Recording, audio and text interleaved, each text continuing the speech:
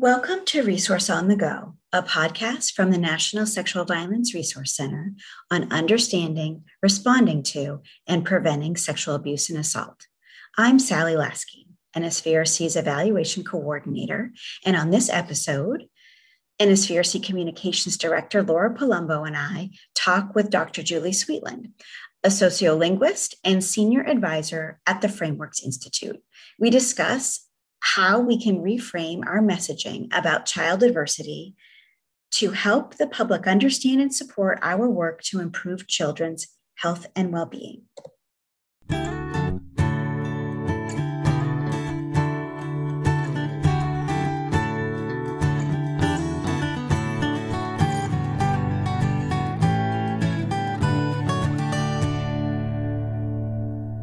Welcome to the Resource on the Go podcast. I'm Sally Lasky with the NSVRC, and I have with me today Laura Palumbo, our communications director, and Dr. Julie Sweetland from the Frameworks Institute. Julie, we're so happy to have you here with us today. Could you share a little bit about yourself and your work with Frameworks for our listeners? Yeah, absolutely, Sally and Laura. Thank you so much for the opportunity to join you all today. My name is Julie. I am a senior advisor at the Frameworks Institute. I'm a linguist, a sociolinguist. So my research is focused on how language and culture work together, and how how small differences in language can make a big difference in social issues and in the world. And at Frameworks, each of us on staff are social scientists of some sort, sociologists, anthropologists, psychologists, etc. We bring together our different disciplinary backgrounds and our ways of studying issues to investigate the communications aspects of different social justice and scientific issues. And so we share that research with mission-driven communicators like you and your listeners. So I'm excited to be here today and share some of that. Well, we are extremely excited. And Laura, I know NSVRC has been digging into the issue of frames and framing to help us more effectively talk about sexual harassment, abuse, and assault for over 2 decades now. Can you share more specifically what we mean when we're talking about framing? Yes. So a number of years ago, NSVRC actually began our work studying framing with the Frameworks Institute, and continued that work with the Berkeley Media Studies Group as well. Frames are like train tracks for thoughts, and frames are the ideas, beliefs, and assumptions that are kind of always operating in the background of our minds, and whether or not we know it, that is impacting how we take in information in the world around us. And so when we talk about how sexual violence is framed, it's really helping us to understand that no one is coming to the issue of sexual violence with a blank slate. Everyone has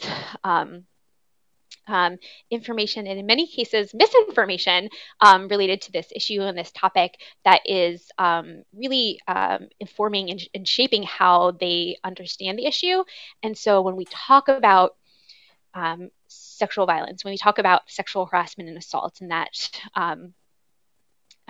these issues can be prevented, we need to be mindful of what those kind of common frames are, those common frames and traps that people have in their understanding of this issue, so that we can be thoughtful to help them take in information that will help bridge those gaps. Awesome. Thank you for that overview. And Julie, your work has been focusing on framing adverse childhood experiences, or ACEs. Can you provide an overview of ACEs and why framing ACEs matters to advocates and preventionists? Yeah, absolutely. So in the late 1990s, a landmark study conducted by the Centers for Disease Control and Kaiser Permanente. That study revealed a powerful relationship between the serious and negative events in childhood that can happen to young people and their physical and mental health in adulthood. So that's known as the Adverse Childhood Experiences Study, or ACEs. So that study asked adult patients to tell the researchers about some potentially traumatic events that they could have experienced before age 18. And those researchers asked specifically about 10 experience. Things like living with 10 experiences, things like living with a family member with mental illness, or witnessing domestic violence. One of those was, of course, sexual abuse. So that's maybe a particular interest to your listeners. So based on that survey answers, they then looked, because they were asking adults, they matched it up with their health records and looked to see how the number of adverse experiences in childhood tracked with a wide variety of adult health outcomes. And they found some of what they found you might expect. People who had experienced abuse or neglect as children were more likely to have had mental health problems as adults. But other findings at that time, for that time, were really surprising, such as the realization that there was a real clear and graded relationship between early adversity and physical health. So if you had one of those serious events in childhood, you might not have, fewer observable long-term consequences. But if you stack them up, you had 4 or 5 of those, then that predicted you were at greater risk for multiple health problems in adulthood, and not things necessarily with an obvious mental health connection. So people with 4 adverse experiences in childhood were twice as likely to be diagnosed with cancer than those who hadn't had childhood trauma. And the more adverse experiences people had in childhood, the more likely they were to be diagnosed with asthma. So this was really the beginning of how science started to show us that adversity really gets under the skin and affects human biology. And so that's why it's so important that this research be translated for the public, but also for public health systems, for child welfare systems, for, if we can really make the case around this research, then we can prevent so much, suffering for children, but really build a longer term approach to promoting health and well-being, reduce our healthcare costs, and really just have a healthier community. So that's why that research matters. Now, why the way we talk about it matters is also really important. So if we can prevent and identify and respond to early adversity, it's really impactful, but it can be really hard to talk about to build public understanding and talk about these issues in a way that builds political will. So people, they may care about children as a basic, they certainly care about their own children.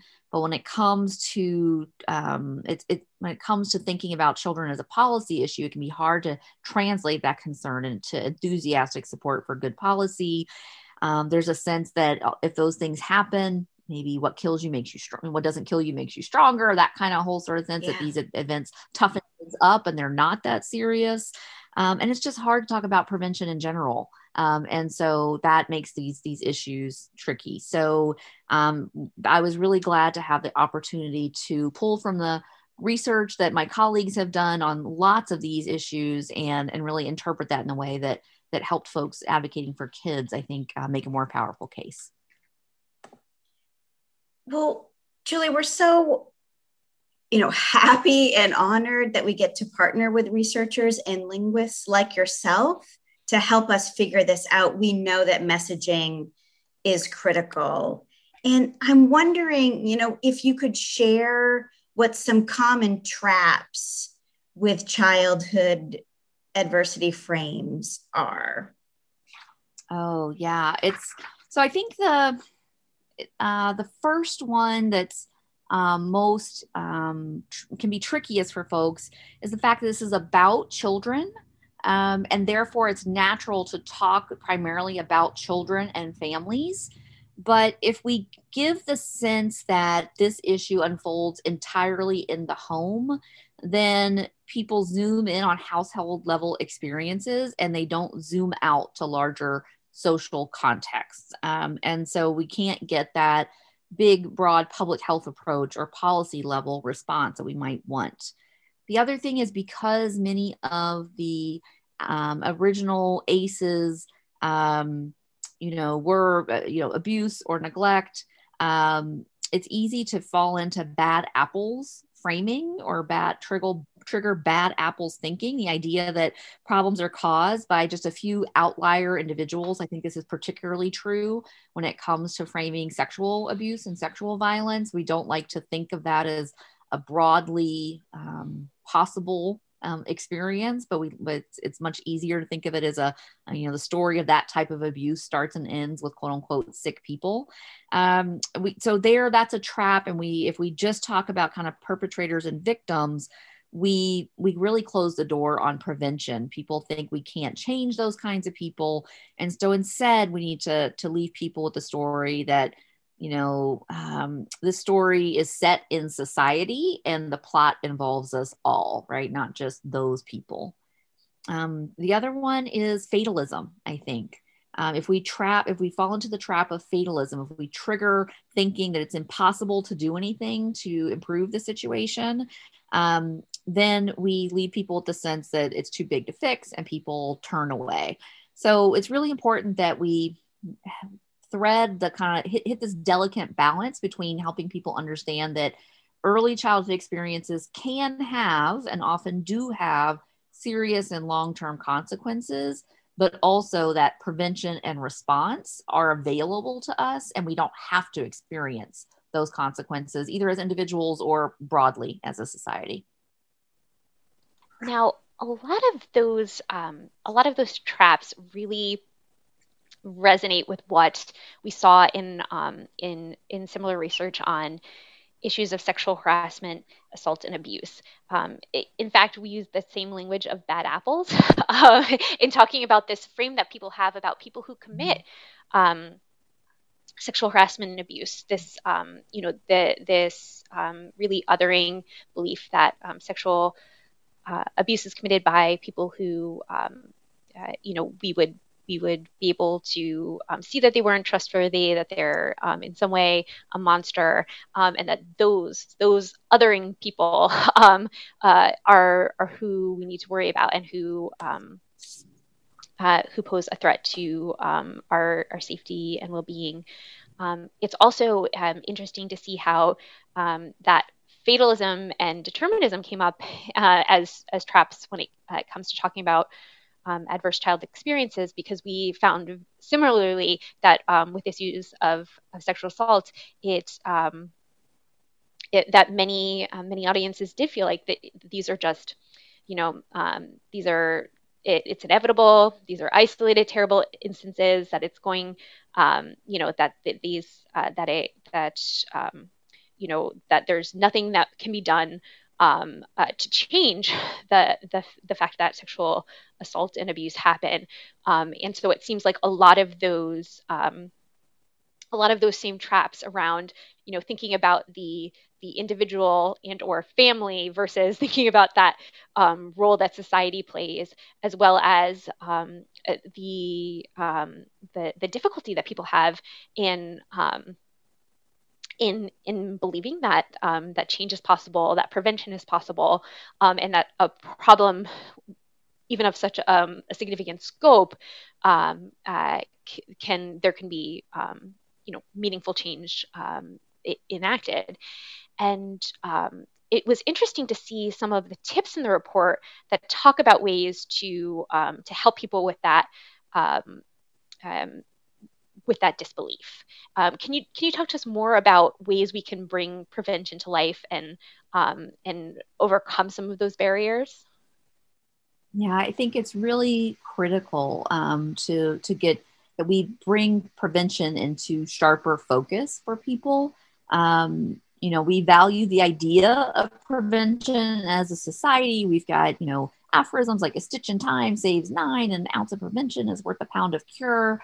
But when it comes to social issues, people tend to think of prevention as an individual level behavior, right? You knowing what to do to protect yourself, your child, your family. And of course, we want to make that knowledge widely available to people. Absolutely. But we also need, preventative systems and strategies. And it's really genuinely hard for people to understand, right? Prevention's effects are abstract and absent even. It's a problem that didn't happen. And the effort that it involves, kind of goes against the grain of the human brain. We've got a built-in tendency, evolutionarily to prefer rewards now over delayed benefits. And that's how prevention works, right? The prize is later. So the good news is that we can help short circuit some of those hardwired cognitive train tracks, as you put it earlier, that make us less likely to act on a problem before it occurs. Sometimes it's very simple things like replacing our bland process verbs that we tend to use in grant proposals or logic models with more vivid action verbs when we're talking to the public. So instead of slow and gentle and indirect processes like ensuring good outcomes or encouraging, greater awareness or educating families and children on how to resist and spot, inappropriate sexual contact. So those are very, ensuring, encouraging, educating. Those are kind of slow and they're not time bound. We can change those to things that are more lively and direct and kind of have more muscles in them as you are working. So tackling the issue or equipping families and children or launching efforts to broaden awareness. So just getting more vivid. Really helping people understand that prevention, focusing on the here and now, not to say the problem is so big, therefore we need to present it, but what can we do here and now that will have a payoff later, but really emphasizing the contemporary time to help focus people's attention on the present, which is where our brains like to go. And so we can signal that prevention is in progress by using when words, adverbs and adverbials like now, right now, currently, today. And then really showing the futures that we create by our choice to act or not to act. So that can either be that can involve giving concrete examples of what prevention activities look like in progress, but also helping people understand that when we do this, we get this benefit later. And if we fail to do this right now, we are going to see a different type of outcome and one that we don't want. So those are some of the linguistic things you can do to bring the concept of prevention to life, which can really help to mobilize and motivate preventative action. Julie, that was fantastic. I feel like I already have some really practical things that I could put into practice today to use, but I know there's so much more that we have to learn. So I think what we're going to do is we're going to hold some of that great information and we're going to do a part 2. So in our next episode, we will continue this great conversation and discuss ways that we can frame child adversity as a problem we can prevent at the community level. So I would just want to thank you, Julie, and thank you, Laura, for bringing your expertise into this foundational discussion. And we will jump into some more specific recommendations in part 2.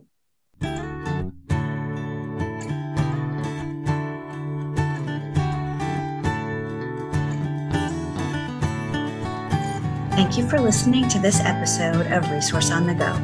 For more resources and information about preventing sexual assault, visit our website at www.nsvrc.org.